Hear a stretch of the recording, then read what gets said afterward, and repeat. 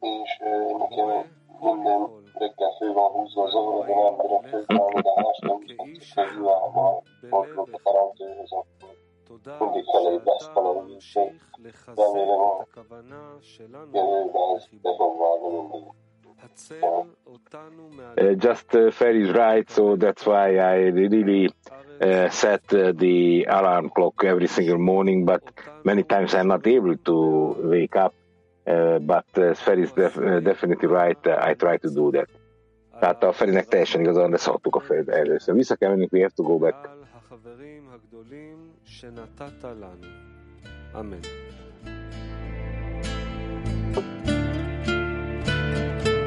A barátok imája. Mindaz a teremtőnk, ha úgy járunk el, mint egy ember egy szívben, köszönjük neked, hogy folytattad a forrásainkból, folytatjuk a 13-as idézettől a forrásainkból. Na. Igen, mi idézeteket olvasunk, mondja, aminek az alcíme a Száműzetés Egyiptomban. Tehát itt kezdődik majd az érzés a valódi igaz állapotnak a teremtett világban, hogy állandó száműzetésben vagyunk. Valójában ez az egész világ Egyiptom. Miért? A teremtő a kapnakarást teremtette meg, semmi mást. Belényomtatta a saját természetét is, hogy érezhessük, hogy mennyire vagyunk ellentétesek vele, és mindaz, amit érezni akarunk, az kettős állapot, a saját állapotunk, és azt, amit valahogy el kell majd érnünk, és ez az, ahol elkezdjük az utat, az utunkat, a felismerését a valódi állapotunknak, az igazságnak, az az egyiptomi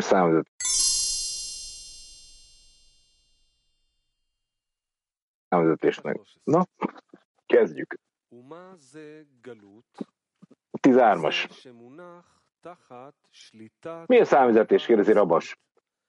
Az, hogy az önszeret uralma alatt áll az ember, és nem tud a teremtő érdekében dolgozni. Mikor számít száműzetésnek az önszeretet? Csak akkor, amikor az ember ki akar törni eme uralom alól, mert szenved attól, hogy nem tud semmit sem tenni a teremtő érdekében. Hát ez súv lesz. Nem. Ez, mondja Rav, a definíciója annak, amikor az ember már nem akar várni azon, aki akar emelkedni a számvezetésben, mert szenved. Szenvedést érez azért, mert képtelen az adakozás érdekében dolgozni, azért nem érzi a barátok szeretetét, természetesen nem éri a teremtő szeretetét se, ennek eredményeképpen nem tud adakozni a többiek felé, hanem csak arra tud szorítkozni, hogy mindig számításod, hogy bármiből számít valami jó, és ez az érzés végső soron, az megadja nekünk a számüzetés tényének érzékelését. Azaz, hogy mi nem vagyunk az adakozás minőségében, és a teremtő minőségében sem. Ezt nevezik úgy, hogy számüzetés.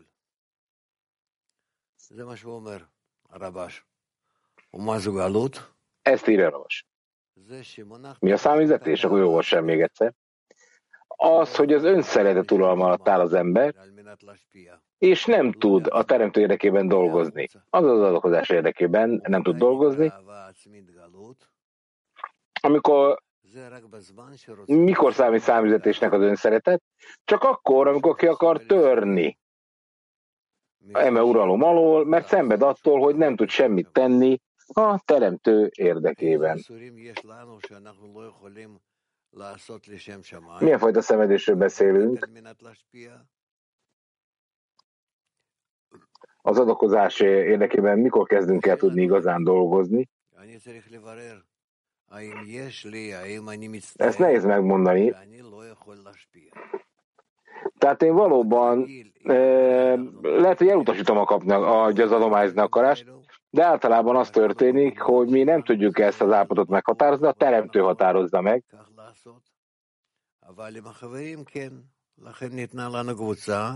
És ez azt jelenti, hogy a barátok segítségével viszont meg tudjuk kezdeni ezt. Ezért a csoport egyfajta ugródeszka, és így kell eljutunk a teremtett lények szeretetétől a teremtő szeretetéhez. Itt nekünk pedig figyelnünk kell, hogy hogyan tudunk eljutni egy állapotba, ahol közelebb kerülünk a teremtőhöz egy olyan fajta módon,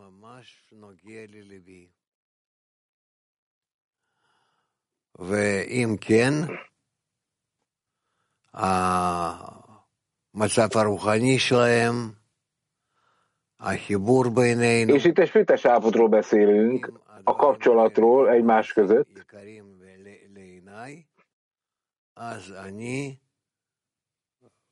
és amikor ez értékes lesz az számomra, akkor valóban ezt megtartom, és előre tudok haladni egyre jobban és jobban, egészen addig, amíg elérem az adakozás uralmát felettem.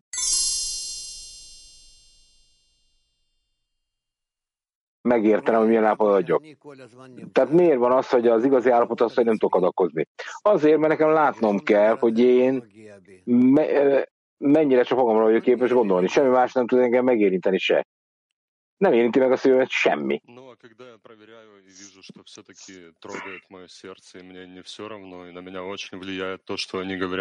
Amikor én megvizsgálom ezt, és azt látom, hogy mi befolyás engem, mi nem, hogyha én a szívemet ellenőrzöm, és azt látom, hogy végső soron törődnöm kell azzal, hogy mi történik a barátaimmal, akkor szükségem van arra, hogy törődjek azzal, hogy mi történik a barátaimmal, mert az befolyásol engem személy szerint is, vagy egyszerűen azért törődök velük, mert szeretem őket. Tehát az önszeretet ravaszkodásáról van szó, vagy valóban megjelent bennem az rájuk irányuló szeretet. A kérdésem az, hogy én végsősorban képes vagyok látni, hogy legalább egy kicsi szeretet megjelent a szívemben? Akkor ez egy igazi állapot lesz? Nem, minden állapot valódi állapot, és igaz. Ezek nem képzetes állapotok, sőt. Nekem ellenőriznem kell, hogy ezek az állapotok valóban elvisznek engem egy új természethez, kétfajta forma jelenik meg, a megszerzés természete és az adakozás természete.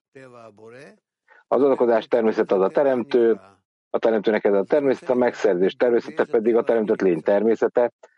Pontosan kell ellenőriznem, hogy melyik természetben vagyok.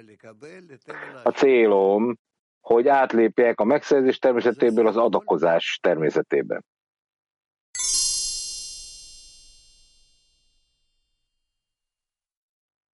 Да, дорогой. А в случае, если я проверил, что переживаю за товарища, igen, kedves Rav.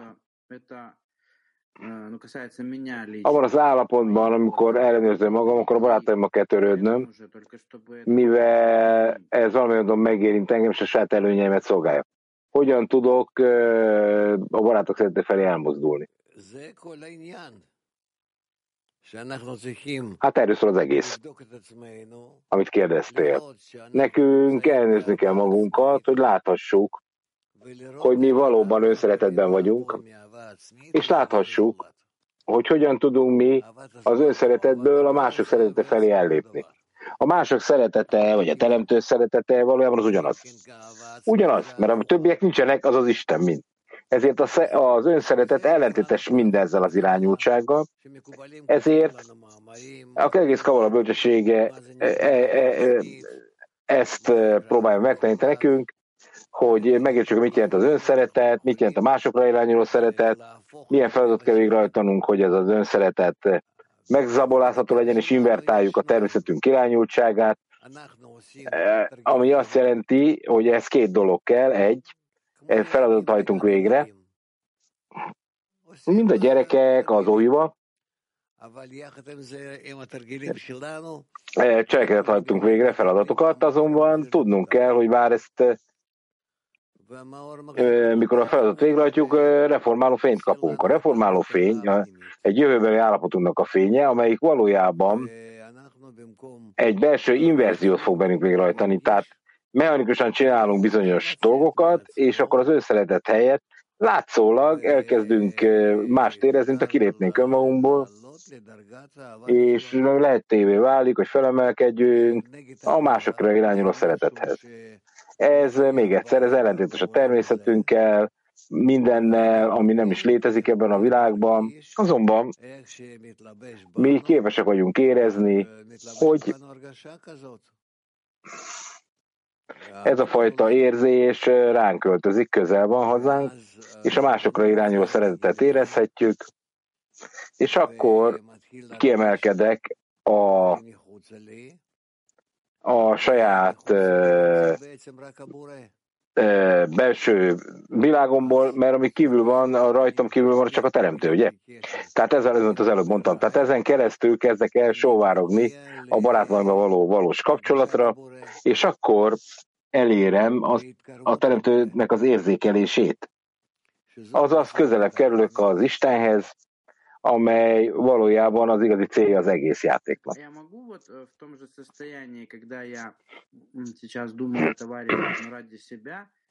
Oké, de ez ugyanaz az állapot, amikor valóban a barátokra gondolok, és nem érdekel a saját előnyöm, vagy előnyeim, és itt egy átmenet kell, hogy van egy pont, ahol átmenetben vagyok, a barátok szeretete irányába, hogy mintha lenne egy gomb, azt megnyomom, akkor nyom meg. Hát menj oda a gombhoz, és nyom meg. Minden erődet vesd be, mondja a Vladnak, hogy maximális kapcsolatot érj el a szíveddel, a barátok szívével, a csoportban. Először a 10 esetben.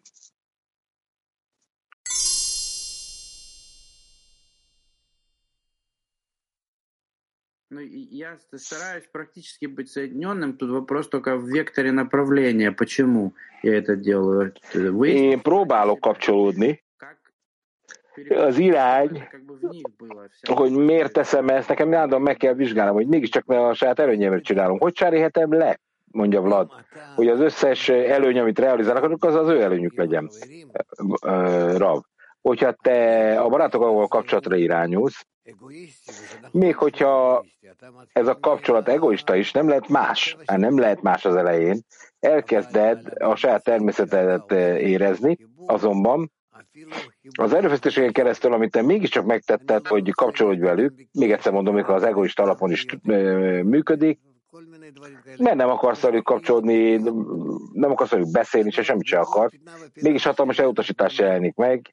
Kicsi elutasítások sorozata, halmaza, ami minden sarokból árad, úgy kell összekapcsolódnunk, és akkor minden dolog, amit látunk, az összeütközés, belső összeütközésbe kerül az emberrel, a barátokkal, és akkor ementén, amikor ebben az összeütközésben vagy, kérni tudod, hogy ne legyen ilyen összeütközés, és aztán megint egy kisebb kapcsolatnövelés, megint, és akkor a teremtő egy hatalmas feladatot hajtott végre bennünk. Tehát gyűlöltük egymást, elutasítottuk egymást, most pedig egyszerűen kicsi eseményeken keresztül, mert először ezt se akarom, azt se akarom, mégis eljutok egy olyan találkozóra, ahol részt akarok venni, annak ellenére nem akartam részt venni beszélgetésekben. Tehát ezek a kicsi dolgok, mint a gyerekeknél, és elkezdünk ezekre a dolgokra figyelni, együtt játsszuk ezt a játékot, ami azt jelenti, hogy mi akarjuk ezeket az apró eseményeket, amelyek a kapcsolathoz közelebb visznek bennünket, akkor itt egy belépés keletkezik a felső világba. Az igazi belső világ. Az igazi felső világba, bocsánat. És ezen a módon belépünk a spirituális világok irányába. Ez azt jelenti, hogy vannak állapotok, amiket legszívesebben elutasítanánk, és akkor ugye van az elutasítás a barátok irányába, de mégis felismerem és detektálom, hogy ez az elutasítás a Teremtőtől jön. A Teremtőtől. És én végső soron elkezdek segítséget kapni saját magam ellenében, az elutasításaim ellenében, és el kell, hogy érjek egy közelítést, elmegyek a találkozókra, elmetek a beszélgetésre a barátaimmal, még többet töltök velük, és ezen a módon előre haladok. Ezek olyan feladatok, amelyeket minden áldott nap meg kell csinálnunk. Minden áldott nap meg kell csinálnunk. Hogy megpróbáljuk minden alkalommal lecserélni ugye a fej hátulját, amit ugye nem a homlokommal gondolkodok, hanem a kisagyammal, vagy nem tudom, hogy mondjam. Ez az, hogy közelebb kerültünk a barátokhoz. Когда ты в таких вот упражнениях, в таком маленьком преодолении каждый раз там не захотел выйти в Zoom, но вышел, там почувствовал близость к tоварищам. Вот так каббалисты... Az utolsó kérdésem, amikor én ilyen feladatot hajtok végre, kicsi erőfeszítéseket teszek a kapcsolatra, ez azt mondja, hogy nem akarok menni a Zoomra, de mégis fölmegyek. És ezek a kisek, ezeket tényleg be lehet lépni a felső világba? Hát hogyne? Hát így haladunk előre. A nagyok is így haladtak előre. A nagy kabalisták. Mózes, Ábrahám, lényegtelen kit említek, magyarab. Mindegyik óriás volt. Ők úgy kezdték, de mindenki egyébként, mindenki a húsnak a halmazába született, 2-3 kiló hús volt, amikor megszületett, és ott egy állat volt benne, és aztán elkezdtek a felső emberhez hasonlítani belül, és aztán az kívül is sok mindent átalakított. Ugyanaz a kis állat röfögött bennük, mint bármelyik emberbe az egón keresztül. Minden a porból született, minden a por.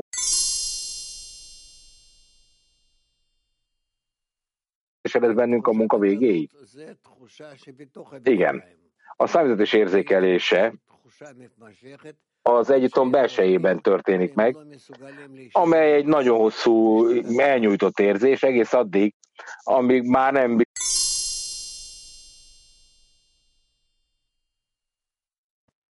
Hát a törököknél mindig sokan vannak. Günaydın sevgili dostlar. Sorum şu. Hello, Rav. Onluda dostlar arasında miért tudjuk a számüzetést érzékelni, még hogyha a barátokért dolgozunk a 10-esben, mégis éreznünk el a számüzetést? Nem tudjuk érzékelni. 2 világot kell érzékelned egymással párhuzamosan ehhez. Ez egy olyan gyermek, amely börtönbe született. Ezt kell megértenetek. Tehát nem tudjátok, mi van a börtönön kívül, ez a gyerek se tudja, ami bennetek születik. Az örök gyermek, ugye? Ez az egész belső világunkra vonatkozik. Ez az, ahogy az ember Egyiptomban kerül, és csak les, hogy mi történik ott. Tehát, hogyha a teremtő nem ragyog rajta legalább egy kicsit jobban, akkor azt gondolod Egyiptomról, az a világ legjobb helye. Kifejezetes dolgokat mond. Érdemes figyelni. Tehát látnunk kell, hogy hogyan épül föl a mi világunk. Hát az egész világunk Egyiptom. Az egónk, amely a belső fáraónk, kormányoz mindent, a teljes természetünket, és eszünk ágában sincs kilépni ebből. Eszünk ágában sincs. El sem tudjuk képzelni magunkat máshol. És kell egy másik hely, ami tök ellentétese azzal, amiben élünk. Azaz, ennek okán egyszerűen Egyiptomban maradunk, Egyiptomban belül végezzük a munkánkat,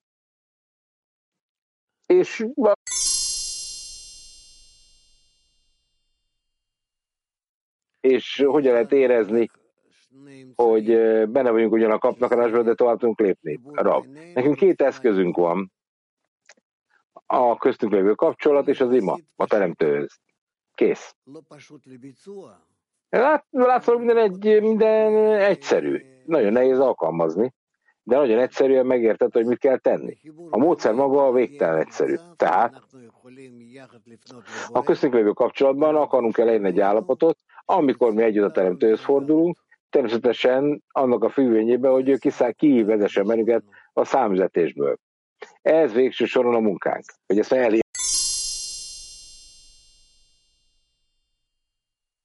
is megtettek, és mi nagyon nehezen tudjuk megtenni. Miért?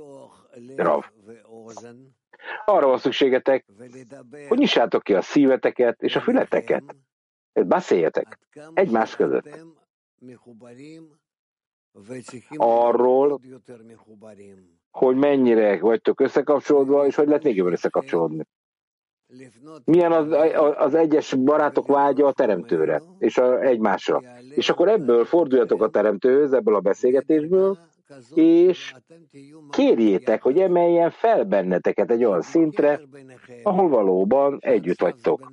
Egy közös kapcsolatban egymás között, ami egy ilyen szájtól szájra való kapcsolat egyelőre, de legyen ez szívről szívhez való kapcsolat, és akkor felkészültek egy helyet a teremtő feltárolására. És akkor érezni fogjátok, mindenki érezni fogja, hogy a teremtő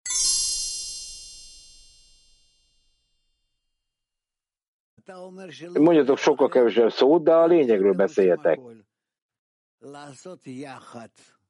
Látszanak, hogy megtesztek mindent, de nem így van. Nem így van. Ezért veszetek el barátokat, együtt csináljátok, amit kell, mert együtt tudtok ebből az állapotból kimászni. Próbálkozzatok meg. Ne magyarázd el, hogy már megpróbáltátok, mert nem próbáltátok meg. Tehát amilyen mértékben, amennyire ismerek téged sok éve, képesek lennétek erre. Te is képes vagy.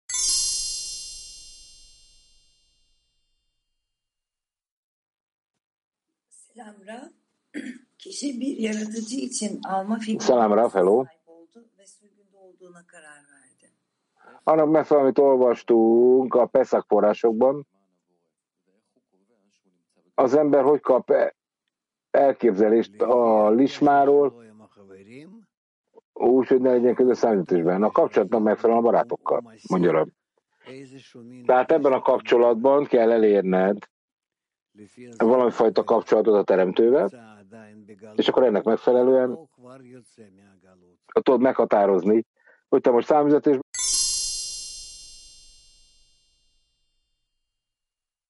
Dror, jó reggel. Mindenek előtt az ember hogy ellenőrzi, hogy a mennyek érdekében dolgozik, és nem valami fantáziálásban van. A közösség felé kell dolgozni, akkor a mennyek felé dolgozok. Mi ebben a bonyolult? Oké, a közösség felé lehet egy még önző szándékom is, nem? Ha te a barátok szeretetét érzed, és a barátokon belül a teremtő szeretet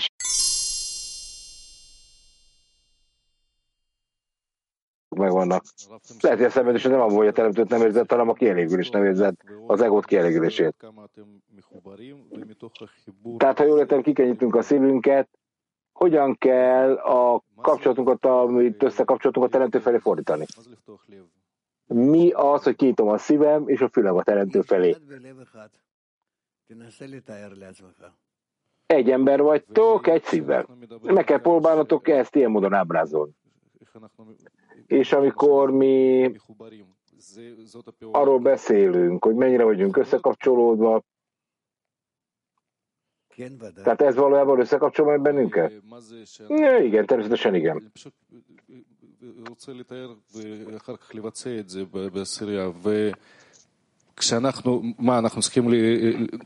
De mégis a 10-esben van ennek a végrehajtásáról szerintem még valamit kérdezni, hogy érzem, hogy még jobban össze vagyunk kapcsolódva, és akkor kell a teremtőhöz fordulni? Hát akkor biztos.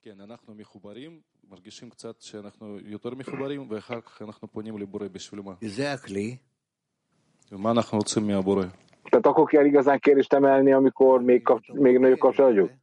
De akkor mit akarok a teremtőtől? Hát, hogy érezd az edényben a teremtőt, azt akarod. De akkor mit kérek? Kapcsolatot.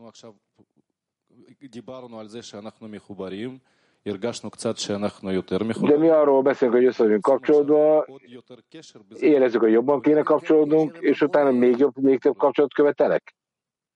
Igen. A teremtővel való kapcsolatot követelek. De akkor nekem éreznem kéne a teremtővel köztünk lévő kapcsolatot.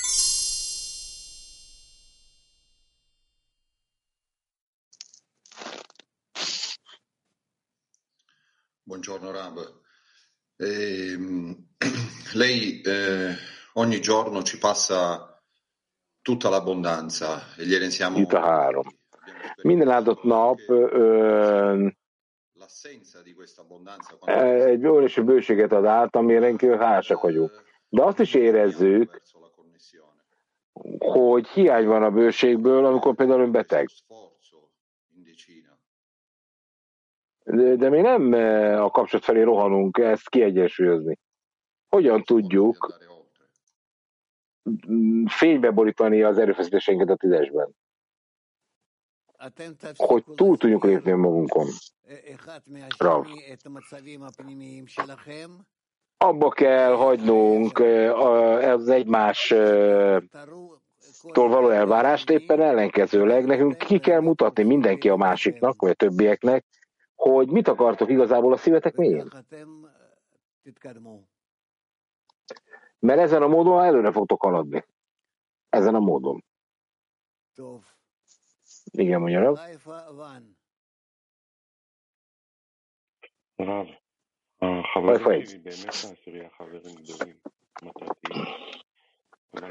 A 10-esben lévő barátaim hatalmasabb, valóban. A célra törekednek, de a köztük lévő kapcsolat mégis egy bizonyos távolságtartásban nyilvánul meg. Tehát mi nem tudunk közelebb kerülni egymáshoz testvérekként. Én nem tudom. Tehát, hogy fontos, hogy ezt a távolságot áthidaljuk? Persze. Hát ez a távolság az egyre jobban fel fog neked tárulni. Azért, mert neked el kell törölnöd ezt a távolságot. El kell törölnöd, és ezért minél jobban előre akarsz haladni, annál jobban érezned kell a távolságot a szívek között. Ezzel nincs mit tenni. Nincs mit tenni. Tehát itt sokkal jobban éreznetek kell, hogy nyomás alá kell helyezetek magatokat, és mindennél jobban a teremtőhöz kell fordulni. Ez az a pont, amire alapoznunk kell. És egészen addig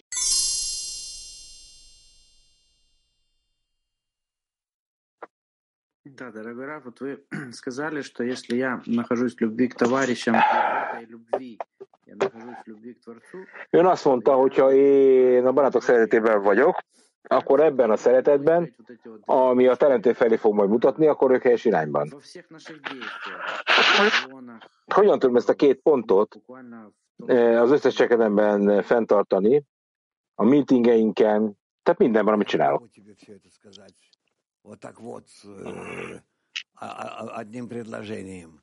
Én nem tudom neked megmondani.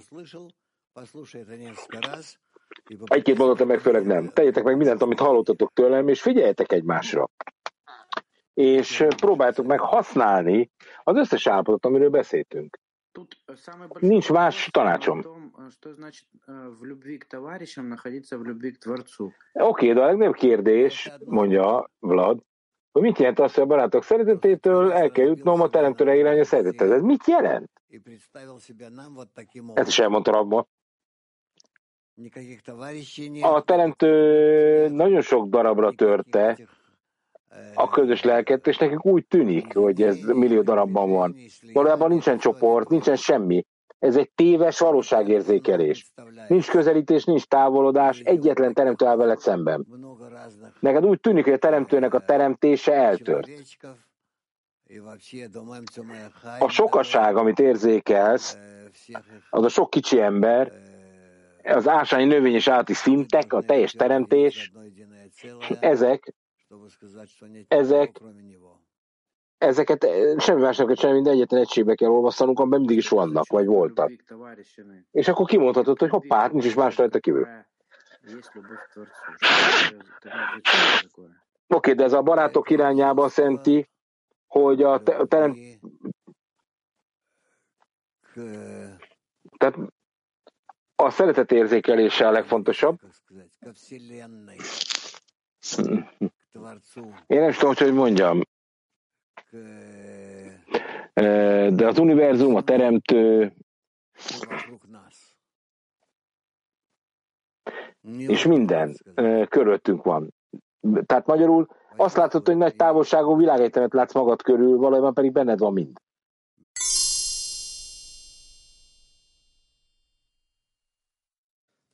Hogy mit jelent az, hogy együtt. De tudom milyen szót mondani arról, hogy önnek mit jelent az együtt.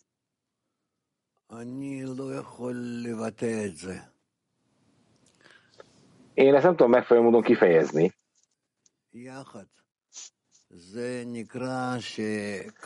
Mert az, hogy együtt akarjátok, ez úgy tekinthető,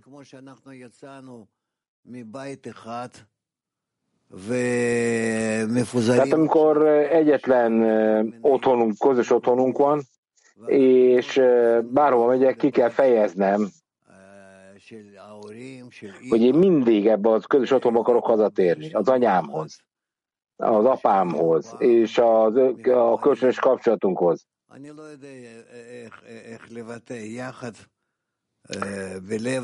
Én nem tudom, hogy fejezzem ezt ki nektek, egy szívbe, vagy egy értelembe, vagy egy belső érzékesbe kapcsolva, egy vágyba. Nincsenek erre szavak.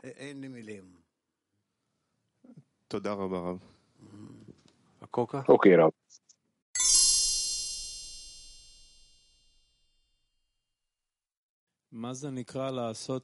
Még egyszer.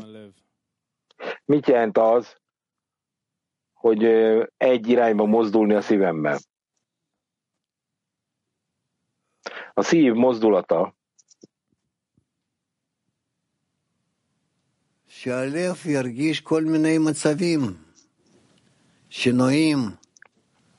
hát a szív mindenféle állapotokat érez, változásokat, közelebb, távolabb a barátokhoz és a teremtőhöz, ugye? Ez teljesen nyilvánvaló. És ezzel dolgoznunk kell hónapokon keresztül, nem már a hónapra, hónapokig. És akkor érezni fogjuk, meg fogjuk érteni azt a távolságot, ami a szív, a két barát szíve között van,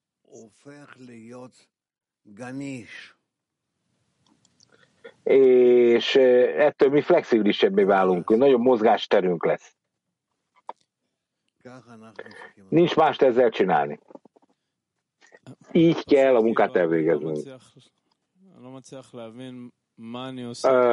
Oké, de nem értettem pontosan, mit kell tennem, hogy a szívemet közelebb vigyem a barátaim szívéhez. Hogy kell ezt megtenni? Hogy kell közelíteni?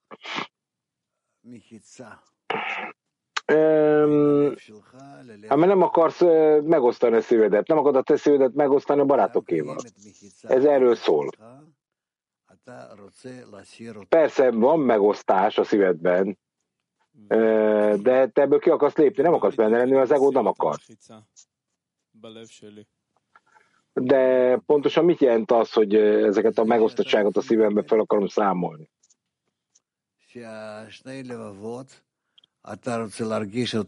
Hát az, hogy ezt el tud törölni, ahhoz azt kell, hogy a barátos a saját szívedet egynek éred. Korábban azt hallottuk öntől, hogy ön azt mondta, hogy el kell mondanom a barátodnak, mi van a szívemben. Igen. Mi a határa annak, amit én ki tudok neki, föl tudok neki tárni? Mit mondhatok el neki pontosan? Mi a határa ennek? Amikor elkezded érezni a barát szívét, úgy, mintha az a tiéd lenne. Az ő vágyait, ugye? Akkor vannak a szívek összekapcsolódva. Ez, mondja Rav, a kapcsolatért való ima a szívben, amikor elkezdhetünk belépni egymásba. Ez a munka, amely látszólag nagyon belsőséges és pontosan elrendezett. Ez valami, amit mindenkinek magának kell elvégezni, vagy valami, amit együtt csinálunk. Hogy kell ezt a belső mozgást elvégezni? Hát olyan nézel mondjuk a tévén egy filmet, akkor azt látjátok, hogy a filmek 90%-a arról szól, hogy csak összeütközés van hatalmas mennyiség ember között. És amikor elkezdtek egymáshoz közelebb kerülni, akkor azt érzitek, hogy szinte robbanásig feszül ez a helyzet. Tehát el kell képzelned,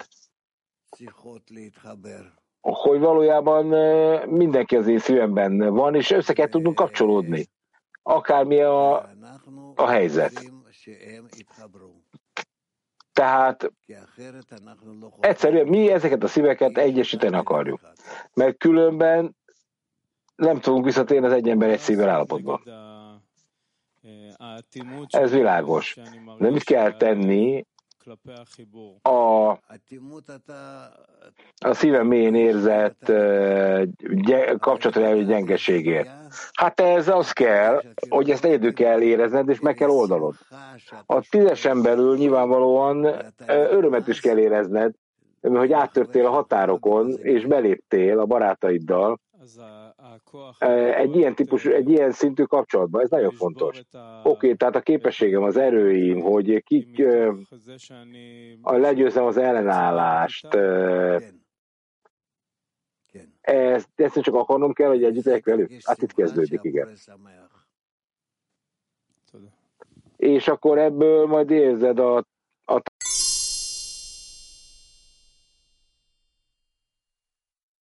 Fedettük a 19.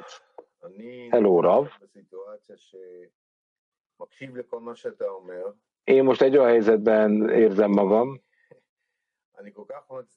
hogy mindent hallok, amit ön mond, és megpróbálom igazolni azt, amit ön mond ott belül, de mégis a 10-esemben van egy nagy konfliktusom, mivel nekem nem lenne problémám a szívem kinyitásával, nekem ez egy természetes állapotom. Ugyanakkor a 10-esem, a 10 ember, aki körülvesz, barátok, az egyszerűen menekülnek a szívek kinyitásától,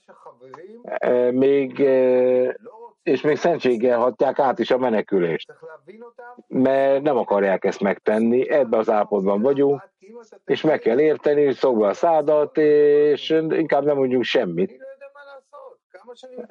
Mert ha kritizálod őket, akkor a bal vonalon vagy, akkor mit tegyek? Tehát én megpróbálok nagyon gyengéd lenni, inkább nem mondani semmit. Nem, maradj csöndbe. Miért nem maradj csöndbe, hogy arra? Maradj csöndbe. Ne is ki a szádat. Miért szépen megadott az egóját a gyereknek? Hát csöndes munkát végez. Belül a szívedben dolgoz csak. Na de ennek nem az eredménye. Akkor nyisd ki a szádat, ha ezáltal segítesz neki. Ha nem vagy benne biztos, hogy segítesz, akkor fogd a szád.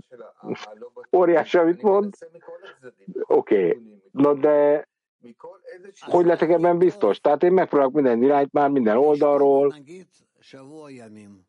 Akkor a legjobb az lesz, hogy befogod a szádat, legalább egy hétig, oké? Próbáld ki. Próbáld ki. Majd az Isten teszi a dolgát. Hát én még egy hétnél tovább is csöndes tudok maradni. Próbáld ki. Próbáld ki egy hónapig. Vagy legyél 2 hónapig csendes.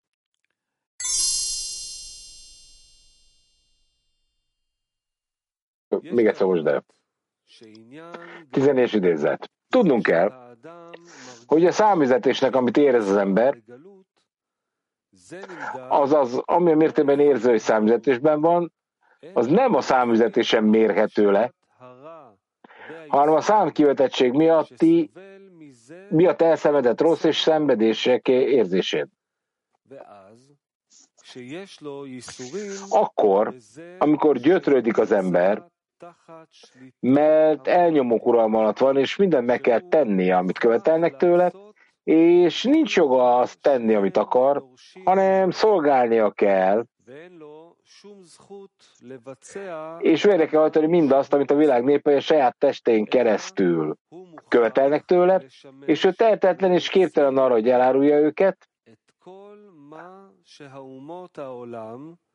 הנמצאים בגופו של אדם דורשים, ואין לו שום כוח לבגוד בהם. És tehát ő erőtlen, hogy elutasítsa őket, és akkor a fájdalom mértékével, amit érez, az az elmenekülés vágyának a mértékével fogja a megváltást elhozni.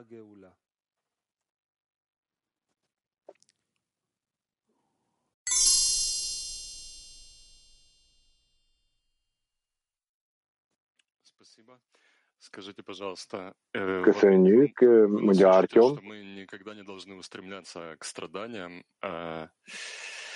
Ön azt tanítja nekünk, hogy ne kérjük soha a megszabadulást a szenvedéstől, de amikor a barátok a tüzesben szenvedést tapasztalnak meg tudjuk osztani az ő fájdalmukat? Tehát érezhetjük ezt együtt, el tudjuk ezt érni bármilyen módon? Nekünk nem kell szenvedést érezni, nekünk állandóan úgy kell előre haladni, hogy az öröm felé haladjunk. Ez nem egyszerű. Tehát ahogy mi egy felemelt állapot felé haladunk együtt,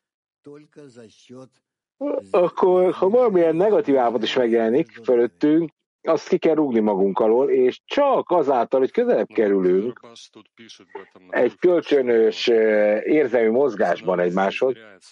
Oké, de Rabas írja az idézetben, mondja az ukrán srác, hogy a számüzetés az a szenvedésen keresztül mérhető, amit érzünk. Néha ez úgy tűnik, hogy mintha jobban értenénk ezt. Mégis a probléma a számüzetéssel pontosan az, a legnagyobb probléma, hogy nem tudunk elég hatékonyan együttműködni. A szenvedés, amiről itt beszélünk, ez a szeretet szenvedése. Amikor én közel akarok kerülni a teremtőhöz, szeretni akarom a teremtőt, de nem vagyok képes. Ezért kérni se tudom. Ez az, ami engem közelebb vihetne egyébként. Általánosságban én a szenvedés útján haladok. Ez megkérdőjelezhetetlen. Csak ezek a szeretetnek a szenvedései, az előbb mondtam. Próbáltuk meg elképzelni, hogy mit jelent ez. Próbálj elképzelni,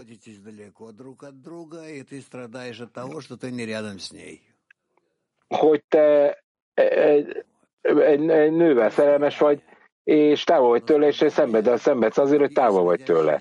A is szenvedésám, a szeretetnek a belső szenvedését érzed. Ez a szenvedés, ez valonnan belülről, a kapcsolatból árad, de egy darabig felszámolja a valóság teljes érzékelését is. Tehát nekünk olyan szenvedésre kell vágynunk, ami a szeretet szenvedése, mert akkor vagyunk képesek egy közelítést is felépíteni. Ez a példa, amit ő mond, egy nőről, ez tök világos, de hogyha egy barát nem érzi a 10-esben ugyanezen a módon a szeretet szenvedését, egyszerűen csak összejövünk, próbálkozunk. Az embernek arra van szüksége, hogy összekapcsolódjon a társaival, egészen addig, amíg nem tudja ábrázolni magában az, hogy kapcsolatban van a többiekkel, egy közös szívben.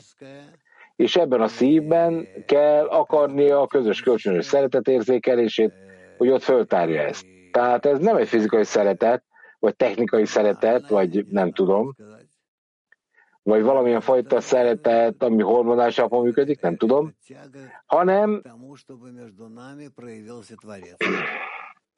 hanem ez egy olyan fajta vonzóerő,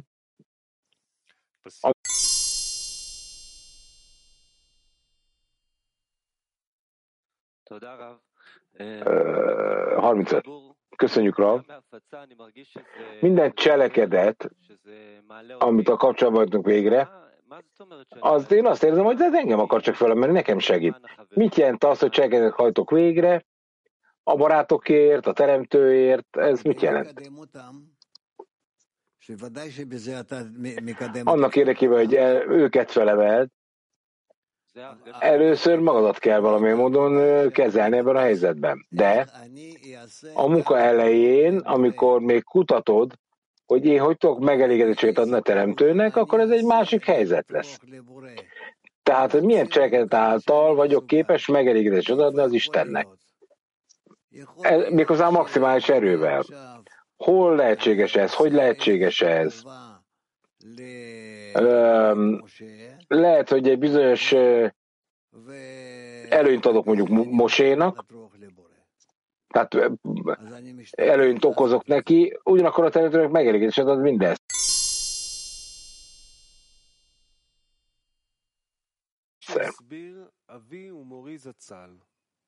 15-ös idézet, ahogy Bálaszolám elmagyarázta, az egyiptomi számüzetés azért volt, hogy az egyiptomiaktól edényeket szerezzünk, kerimeket. Egy nagyon-nagyon fontos dolog, amit most olvasunk. De csak azért, hogy kölcsön vegyük, majd később visszaadjuk nekik. Úgy értelmezte a dolgot, úgy értelmezte, hogy ez a dolog, hogy a teremtő azt mondta Ábrahámnak, a te leszármazottaid idegenek lesznek egy földön, ami nem az övék. És ez az örökség garanciája volt. Ez azt jelentette, hogy szükségük lesz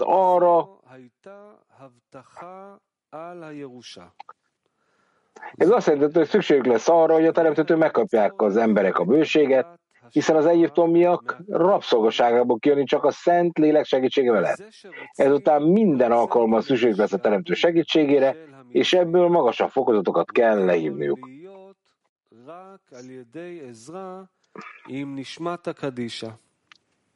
אז ממילא כל פעם הם יהיו זקוקים לעזרת השם, ומזה יהיה להם צורך כל פעם להמשיך מדרגות יותר גדולות.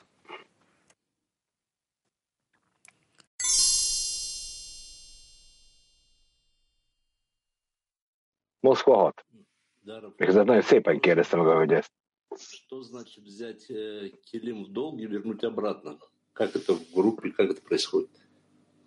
Mit jelent az, hogy kölcsönvenni edényt és visszaadni? Ez hogy történik? Ismételni a kérdést. Mit jelent az, hogy kölcsön veszek edényt, aztán visszaadom? Hogy történik ez meg?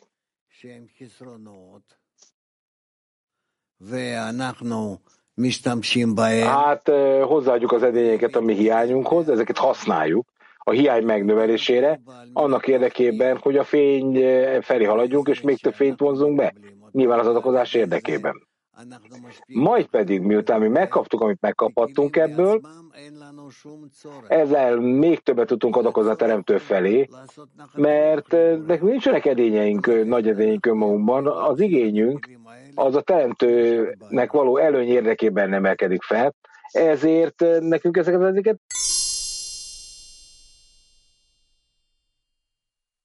megváltás erejét, és érzem, hogy aki megtisztul, az valóban segítséget kap. Hogyan segít a teremtő? Ez a kérdés. Hát azt jelenti, odaadja neked a lelkedet. Tehát egyszerűen hozzáad legalább egy kicsi fényt fölülről az edényeidhez, és amit korrigálni tudsz ezzel, megnő a lelked. Ezzel korrigál téged, kapcsolatra kényszerít téged, kitölt téged. Azaz mindent megtesz, amit kell, azért, hogy te előrébb juss. A teremtő csinál mindent. Ezt hívjuk úgy, hogy reformáló fény. Oké, de az, hogy kölcsönveszünk az edényeket, ő is erre kérdezett. Tehát ez azt jelenti, hogy mi kölcsönvesszük az edényeket, és az irigység, a birtoklási vágy, az előrébb jutás, az elismertség, mit jelent, ugye megjelenik ez az edény, mit jelent az, hogy ezt visszaadjuk? Nem kell semmit visszaadni. Csak egyszerűen használni kell a megszerzést az alkozás érdekében. Tehát amikor mi helyesen kapcsoljuk össze az edényeket és belépünk ebbe, akkor érezni kell, hogy a korrigált edényeket érzékeljük, és akkor ezekben a teremtő majd feltárol a teremtett lények számára. Ez az, amit tennünk kell, ezért kezdtük kölcsön az edényeket. De az edény, amiket még tőlük megkapunk, az elején azok bizony megszerző edények. Nem is lehet más. Megkapjuk ezeket, korrigáljuk ezeket, és kitöltjük a teremtő feltárással.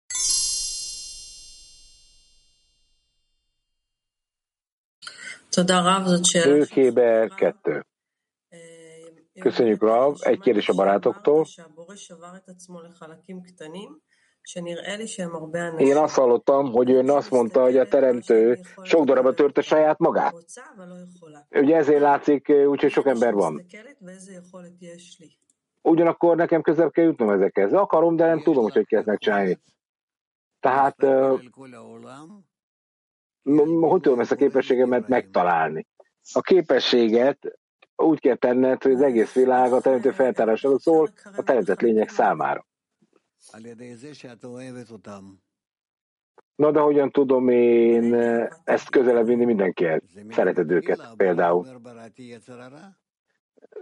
De nekem is erre természetesen szeretetem. De tévtelenetlen gonosz hajlamot mondja, és a Tórát ennek a korrigálására. Persze, hát senkinek nincs ilyen. Majd a teremtő adja a szeretet erejét, és ezen az erőn keresztül mi képesek leszünk közel körön egymáshoz. Ez nem egyszerű. De mit tesz bennünket érdemes, hogy a szeretetnek az erejét érzedjük? Mit tesz teljessé ezt az edényt? Az a mérték, hogy te közelebb akarsz kerülni a barátokhoz, és imádkozni tudsz velük, és kérsz a teremtőtől együtt a többiekkel, és akkor a teremtő megteszi ezt.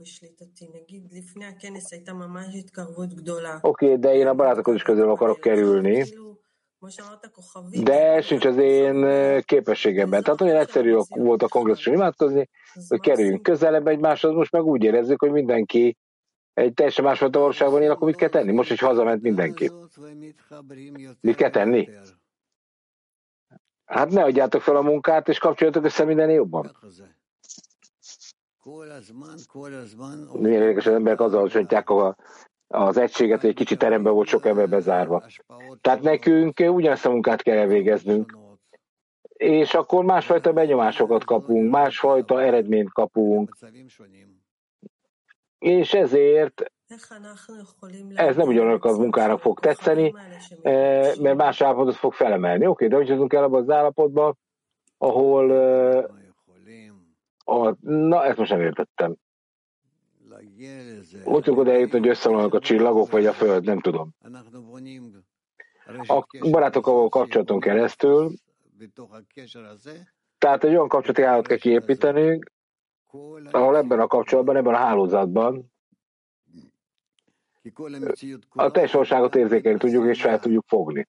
Mivel a valóság teljessége az a 10-esben van, a 10 szférában. És az egyetlen különbség az a 10-es erejében van, hogy nyilván a 10-esnek nincs akkor ereje, mint a teljes valóságnak. Hogyha mi a 10-esben mindennél erőteljesebben megértjük, hogy merre kell fordulnunk,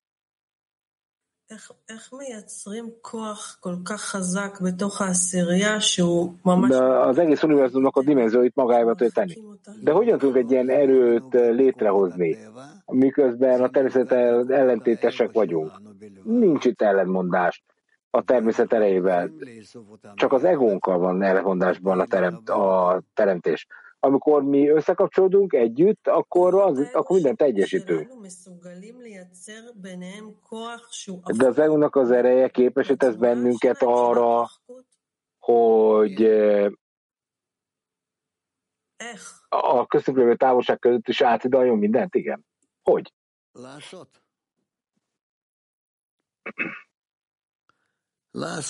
Hát azáltal, hogy próbálkozunk. Teszed.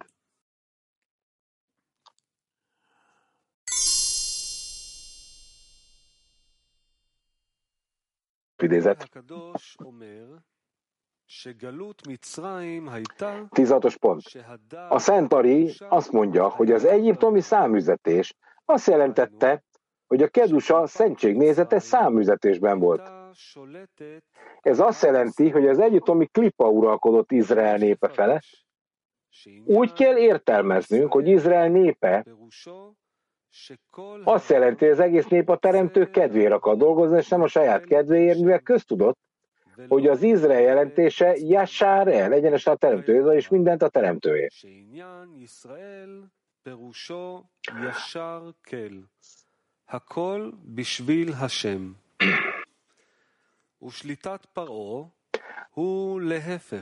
A fáraó kormányzása ennek ellenkezőjét jelenti, csak a saját maga kedvéért dolgozni. Ezért a kedusza nézete azt jelenti, hogy a teremtői kedvéért kell dolgozni, vagyis adakozni. Ez a belátás a száműzetésben a fáraó. Ez Egyiptom királyának uralma alatt történt, ahol a Micraim, Egyiptom betűi, a Mecer Jam, keskeny tenger kifejezésből származik, mert köztudott, hogy a keskeny egy szűkös chasadim kegyelmet jelent.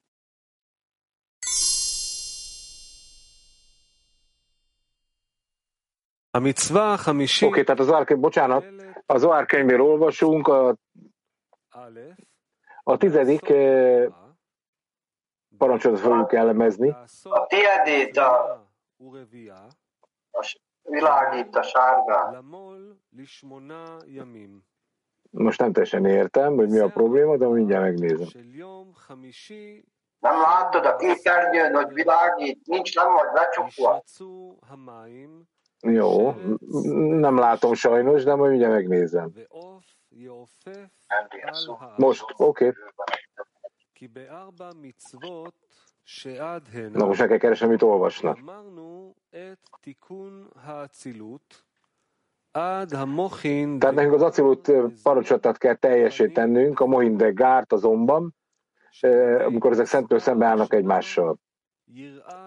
Az első parancsolaton keresztül, ami a nagyságtól való félelem, mivel ő nagy és mindent ural, először ki kell terjesztenünk a felső avaimának a korrekcióját az első versben, amely abban a versben jelenik meg, hogy a kezében az Isten megteremtette. Ennek a magyarázata pedig a második versben ölt testet, hogy a világ az tohu volt, megformátlan, és a második parancsolat a szereteten keresztül nyilvánult meg a Heszed oldaláról, és mi kiterjesztettük a Yesud de Acilut korrekcióját, mert a teremtés cselekedete első napjának versében található, legyen ott fény.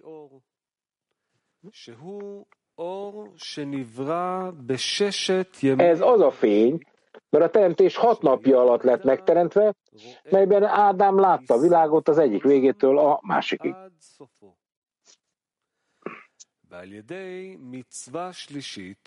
A Sema olvasása a 3. parancsolat által, és áldva legyen az ő királysága, dicsőségének neve mindörökkön örökké. A Sema felső egyesítésében mi kiterjesztettük a Mohin de Vakkot a Zerampinhoz és Leához, ahogy ők felemelkedtek a Yesudhoz. Ezek a haldó Izrael, az a Smá, Izrael versének 6 szava. És mit? Ugyancsak kiterjesztettük a fény elrejtését azon belül, ahogy az mondva lett, és ott létezett a fény a következő világ, a Yesud számára, és nem a Yesud ezen világ számára.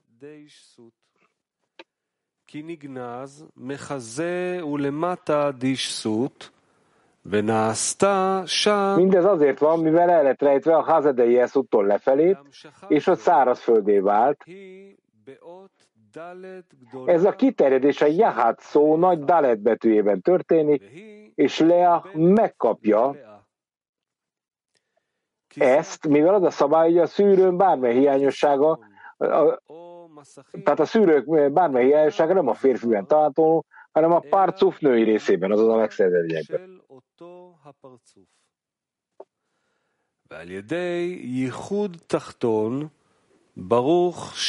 Az alsó egyesítésen keresztül, hogy áldva legyen az ő királysága dicsőségének a neve mindörökkön örökké, mi megédesítettük a Hazed de Zarampin, tehát a Zarampin melkas alatti területek kíméletlen dinnyét, ugye ott nem kapottak az edények fényt, mely a teremtés cselekedete második napjának verséből ered.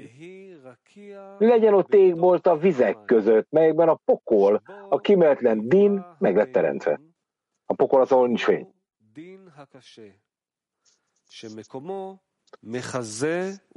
Ez a Hazed de Zarampin, a Zarampin melkas alatti területek, bár az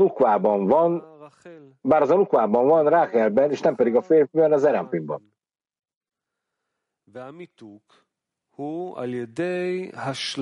A megédesítés a szeretet parancsolatának teljessé tételén keresztül történik, hogy azért el legyen mindkét oldalon még akkor is, ha ő a lelkedet magához veszi.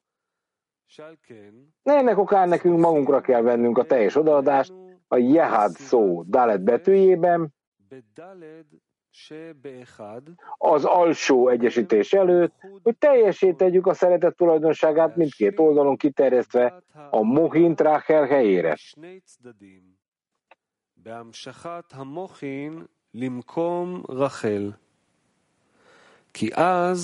Mindez azért van, mivel akkor a Mohin alsó vakja a Ráhelhez van vonzva abban a 6 szóban, hogy áldva legyen az ő királysága dicsőségének neve, mindörökkön örökké, és a kíméletlen din fényé válik fekete fénynek nevezve.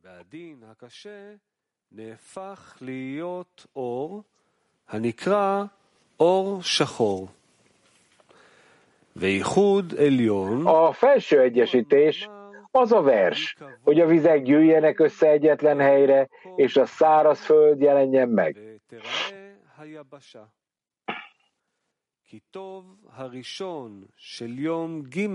Ez az első, az jó volt, a teremtés cselekedetének a 3. napján. Az alsó egyesítés az a vers pedig, hogy a föld termesszen füvet. Ez a második az jó volt, a teremtés cselekedetének 3. napján. A 4. parancsolat arról szól, hogy meg kell ismernie, hogy az Úr Havaya, ő az Isten Elokim, hogy teljesen egyenlővé legyen a Nukva, a Ráheltől, a Zarampinnal mindenfajta különbség nélkül, a szeretet beteljesülésein keresztül mindkét oldalon, tehát jobb és a balon, olyan tökéletességben, hogy a kíméletlen din fényé váljon. Ugyanígy nincs szétválasztás a fekete fény és a fehér fény között, mivel azáltal, hogy a szeretet teljessé vált mindkét oldalon, a fekete fény fontosabbá vált.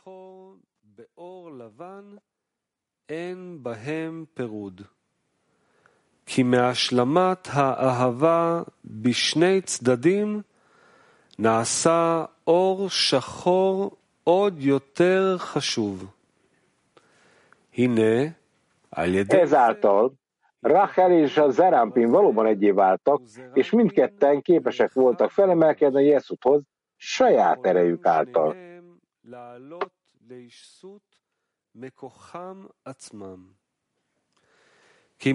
Mindezen keresztül a Zon teljesen egyenlő válik a Jeszuttal, mivel az a tény, hogy a Zon durvább, mint a Jeszut, az nem hiányosság, hanem érdem, és egy előny velük szemben.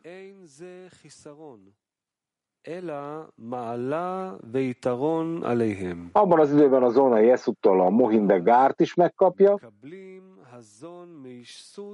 tehát abban az időben a Zon a Jeszuttól a Mohin de Gárt is megkapja, azok az edények fényét, és a Zon egyenlő szintre kerül egyetlen egyesülésben, panim de panim állapotban. Az a szemtől szembe állva a teremtővel. Ez a Jeszutta volt. És ez a teremtés cselekedete a 4. napjának a verse, legyenek fények a mennyek égboltjában. A Nukva, a Rachel és a Zerampin mindketten együtt bele vannak foglaltatva a fények Jahad nevébe, az egység nevébe, amely az, hogy Havaya, az maga Elokim.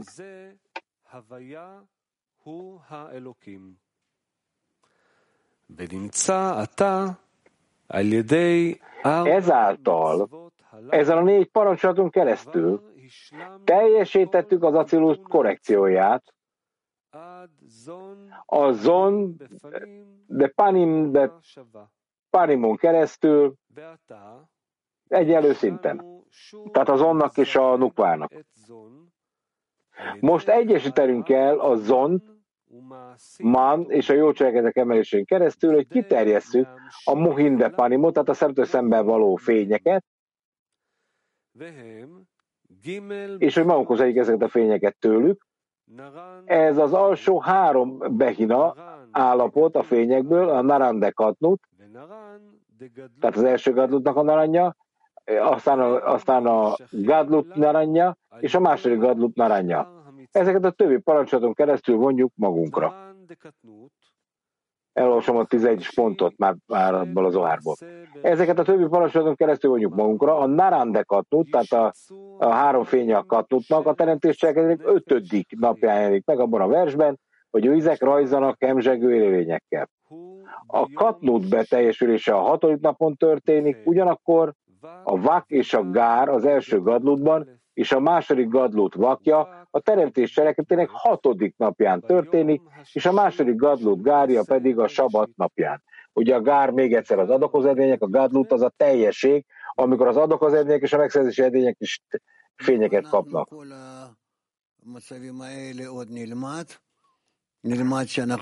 Tomi.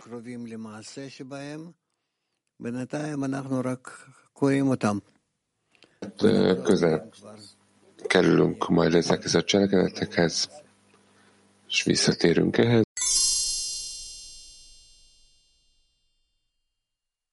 Összekapcsolása az utolsó generációban, 3. idézet.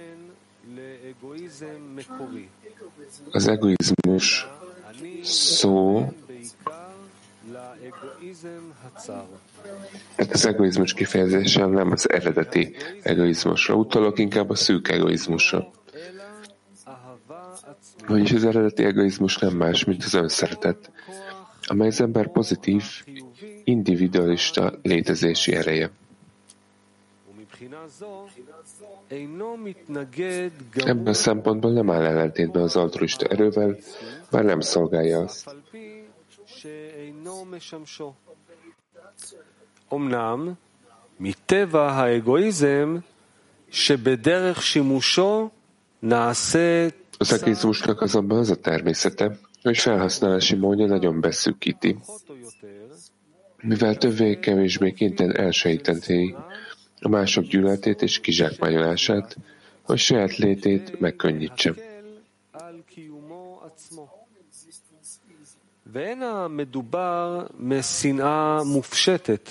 Ráadásul ez nem egy elvont gyűlölet, hanem egy olyan cselekedetben jelenik meg, amikor egy barátot saját javára kihasznál, és ennek mértéke szerint egyre homályosabbá válik, ez olyan, mint egy megtévesztés, lopás, rablás és gyilkosság.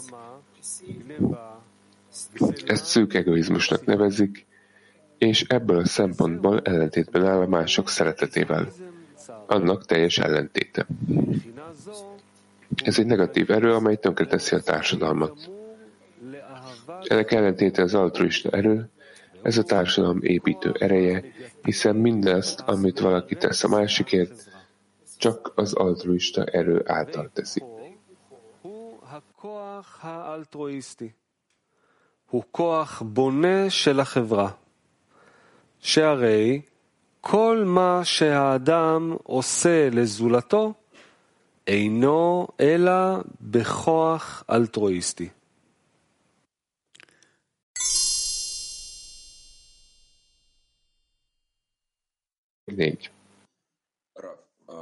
Как мы приходим к раскрытию в себе вот этого узкого эгоизма? Потому что обычно же там, ни я, там, ни товарищи обычно не обнаруживают в себе вот этого желания там, построить что-то на костях товарищей. Вот и сюда. Или это только на высоких каких-то духовных степенях человек раскрывает в себе? Ну, почему ты так считаешь? Ты просто еще не понимаешь... своих мыслей и желаний до конца. Все, что ты Nem fordították a kérdést. De nem érted a vágyaidat teljesen, mondja Rav. Minden, ami a barátokhoz kapcsolódik, ez csak az egoizmusodból jön. Hogy alávást őket a saját gondolataidnak. Máskülönben nem is fordulnál hozzájuk. Te csak azért fordulsz a barátokhoz, hogy kihasználd őket. Így lett az ego megtervezve. Вижу в этом взаимное использование, не желаю уже здесь вроде как, чтобы они там... Что значит не желаю? Все находятся. Nem is kihasználjuk őket, nem is kell valami rosszat tenni. Feltétlenül. Rav, hát mindenki kihasználja a másikat.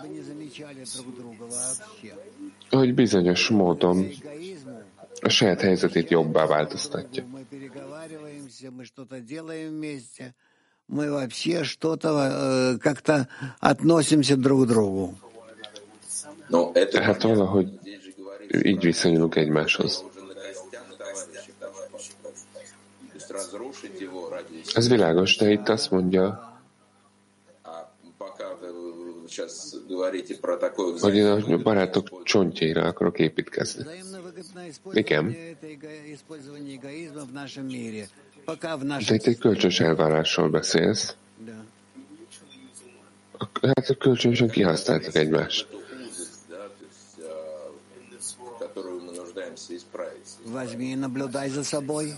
Ez az állapotunk most. Akkor hogyan fedezhetjük fel ezt a szűk egoizmust?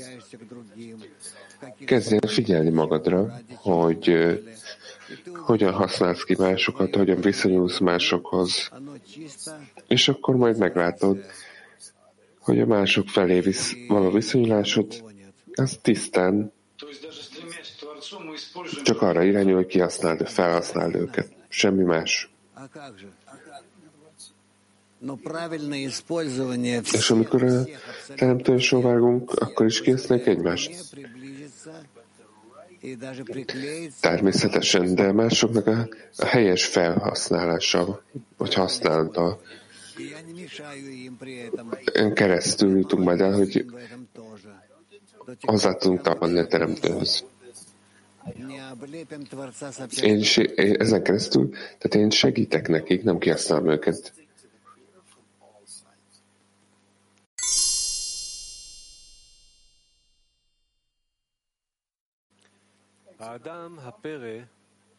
Menjünk át a következő idézetre. 4-es.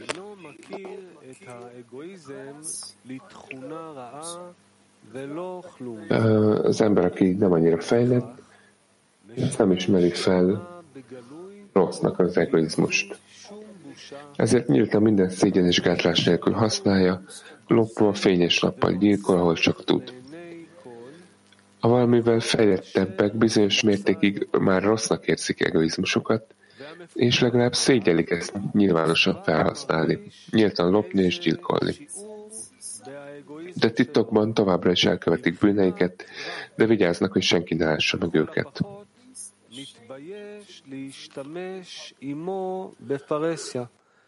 לגזול ולרצוח נפשות במקום רואים. A még fejlettebbek az egoizmust annyira utasnak érzik, hogy nem tudják elviselni, és teljesen elutasítják, amennyire csak érzékelik, amíg nem tudják és nem akarják élvezni mások munkáját. Ekkor kezdnek felbukkanni bennük a mások iránti szeretet szikrái, az úgynevezett altruizmus, amely a jóság általános tulajdonsága. De ez is fokozatosan fejlődik. Először szeretetet és vágyat fejleszt ki, hogy adakozzon a családjának és a rokonainak, mint a versben, hogy ne hagyd figyelmen kívül a saját testet. Ha valaki tovább fejlődik, az adakozás tulajdonsága kiterjed a körülötte lévő minden emberre, legyen az egy városlakó vagy a nemzetnek a tagjai. És így tesz hozzá az ember, míg végül ki nem alakul benne a szeretet, az egész emberiség iránt. שהוא מידת הטוב הכללית.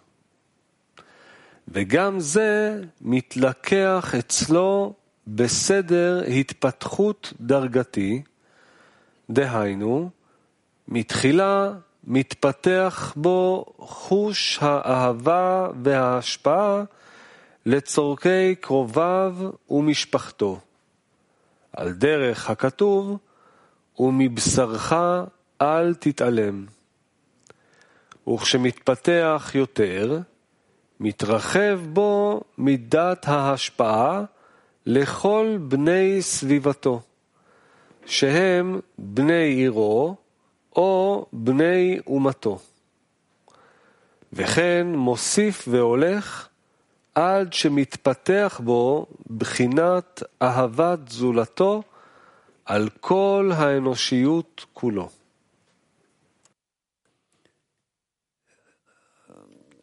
אם אין שאלות... יש פה באולם רב. יש באולם, בבקשה. Kérdés. Van itt a teremben. Tudi.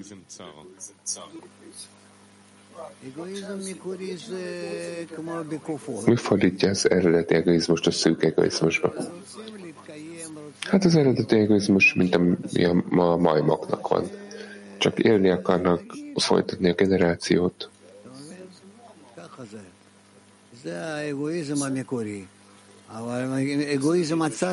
Ez az eredeti egoizmus.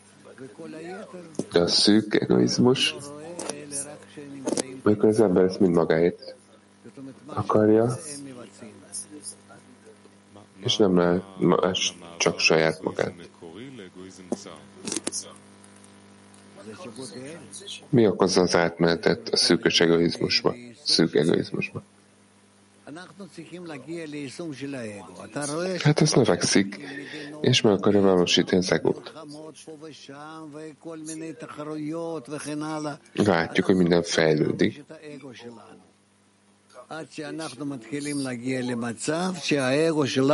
Mi meg akarjuk valósítani az egoizmusunkat.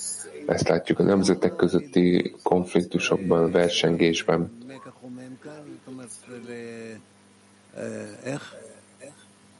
משא ומתן, או בקיצור,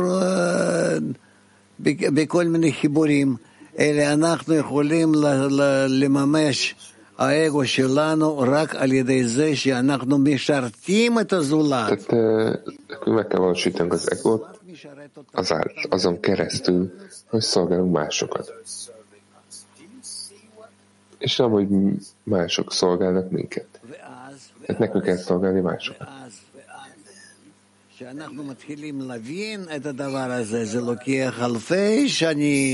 És akkor mi elkezdjük megérteni ezt, hogy ez a több ezer év fejlődés eredménye, de a teremtőnek van ideje. Nekünk el kell magyaráznunk ezt a folyamatot fokozatosan mindenkinek. Hogy mindenki lássa, hogy mögöttünk mi a hosszú úton, előttünk mi a hosszú út áll. Nekünk keresztül kell mennünk ezen a teljes úton. Ez a szűk egoizmus mikor érti meg, hogy ez egy nagyon gyors út a szakadékba. Én nem hiszem, hogy ezt képes megérteni. Úgy gondolom, hogy még hogyha látja is maga előtt, nem ért egyet azzal, hogy ez hozzá kapcsolódik. Mivel az ego végül is egy végtelen erő, nekünk viszont korrigálni kell az adakozás érdekében. Akkor mi állítja meg, mi okozza ezt az átváltozást? Neked hasonlított kell a teremtőhöz, és a teremtő segít uralni az egót. Hogyan magyarázzuk ezt el?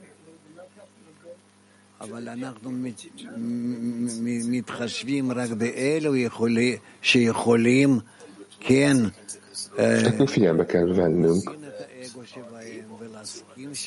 azokat, akik képesek megérteni magukban az egót, és egyetértenek ezzel.